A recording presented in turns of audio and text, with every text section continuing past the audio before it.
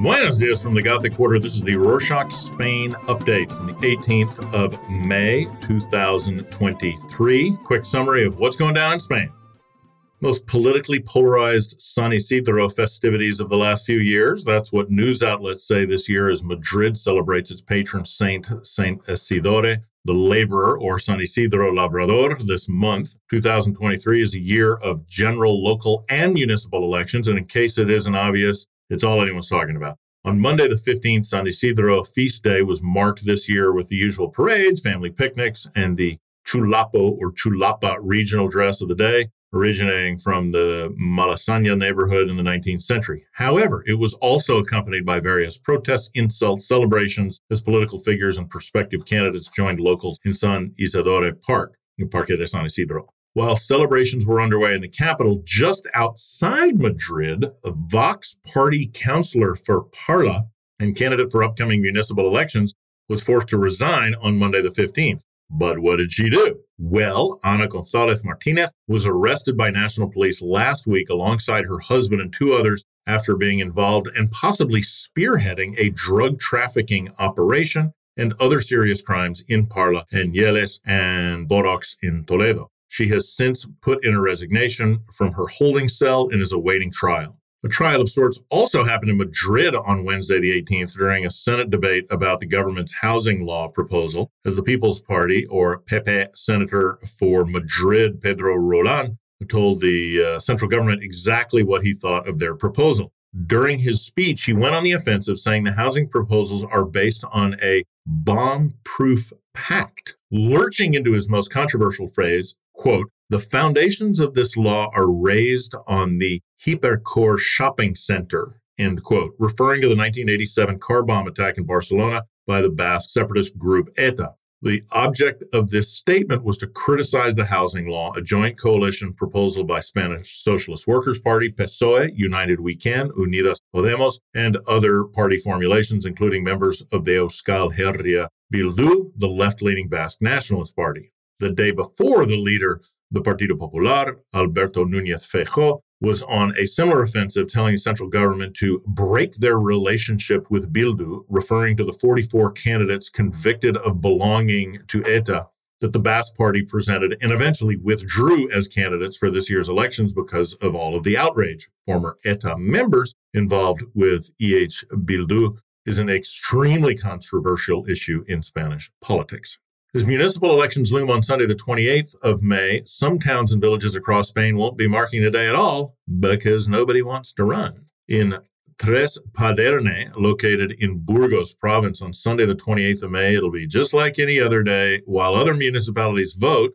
That's because in this town of 1,000 people that live there, no one wants to be mayor. The current mayor, Isabel López, has had enough. Since she took the position in 2011, she says she hasn't been fairly paid despite being available 24/7, warning would-be mayors to seriously consider the position if they have kids. If no one assumes the position by the summer, a stand-in mayor from the regional council will be selected. Tres Paderne is one of many towns without an upcoming electorate. Another 42 towns dotted around the country also elect candidates.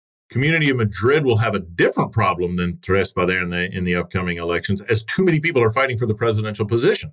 A live debate on Tuesday the 16th, Podemos y Alianza Verde, formerly Unidos Podemos, candidate Alejandro Jacinto, had a lot to say to the current president of the Partido Popular, candidate Isabel Díaz Ayuso. Most of the debate surrounded Ayuso's governance over hospital protocols during the pandemic, as many people believe her government's policies caused hundreds of unnecessary deaths. Jacinto also controversially wore a T-shirt with Ayuso's brother's face on it with a slogan about the mask scandal that rocked the candidacy around last year, causing the Partido Popular presidency of Alberto Núñez Feijóo, as well as presenting Ayuso with a copy of the book called They Will Die in an Unworthy Way, written by former Minister of Social Policies regarding the Partido Popular's policies during the pandemic.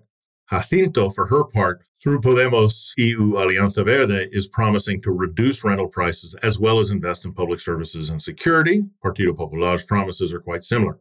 While relations remain tense in the capital, U.S. President Joe Biden and President Sanchez of Spain reaffirmed their close relationship last week. Friday the 12th, Sanchez was welcomed to the White House. The two leaders apparently spoke about their support for Ukraine, possibility of imposing more economic costs on Moscow. They also spoke about the U.S. agreement to clean up the 1966 Palomares air accident site, supposedly asking their teams to pursue further negotiations. What do judges, healthcare workers, and pensioners have in common?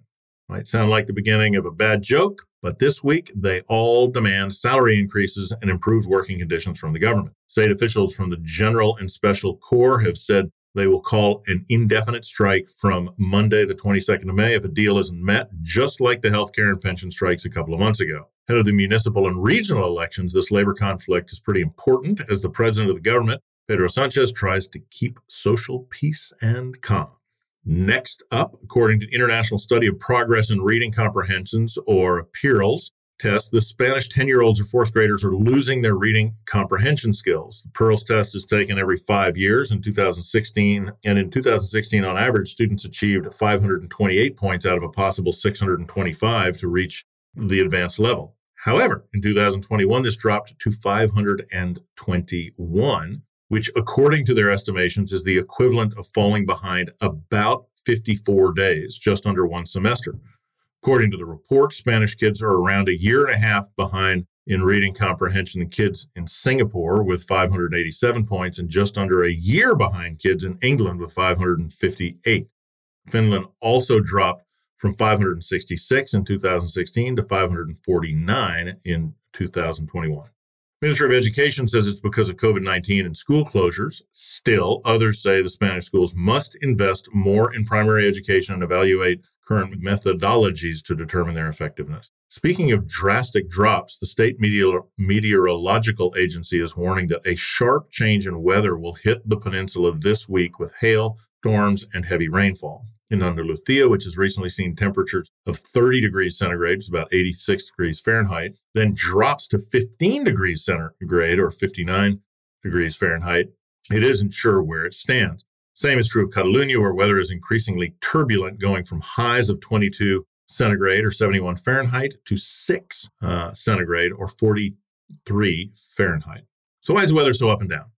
The World Weather Attribution Initiative, a collaboration between climate scientists worldwide, set out to investigate this. The report focused on unusual April heat in Algeria, Spain, Portugal, and Morocco, and concluded that the heat wave was very likely intensified by human behavior. The report outlines that their observations led them to the quantitative conclusion that the high temperatures they observed would have been extremely unlikely to occur if human activity had not warmed the climate by 1.2 degrees centigrade, around 3.4 degrees Fahrenheit. Want to read the report? Link in the show notes. Next, a story for archaeologists, as experts discovered a 5,400-year-old megalithic tomb in southern Spain. Archaeologists were investigating the countryside near Antequera in Andalusia, renowned for its prehistoric monuments, and unearthed a newly found tomb with interesting rock carvings, pottery pieces, human remains. The alignment of the tomb means it most likely was designed to funnel light from the midsummer sun into a chamber located deep within, with a similar structure to the New Grange tomb in Ireland, though less sophisticated. And that's it for this week. We are a few people trying to share knowledge, no ads, no screens, so support us if you can. Check out the link in our show notes. Love to hear from you. Hasta la próxima.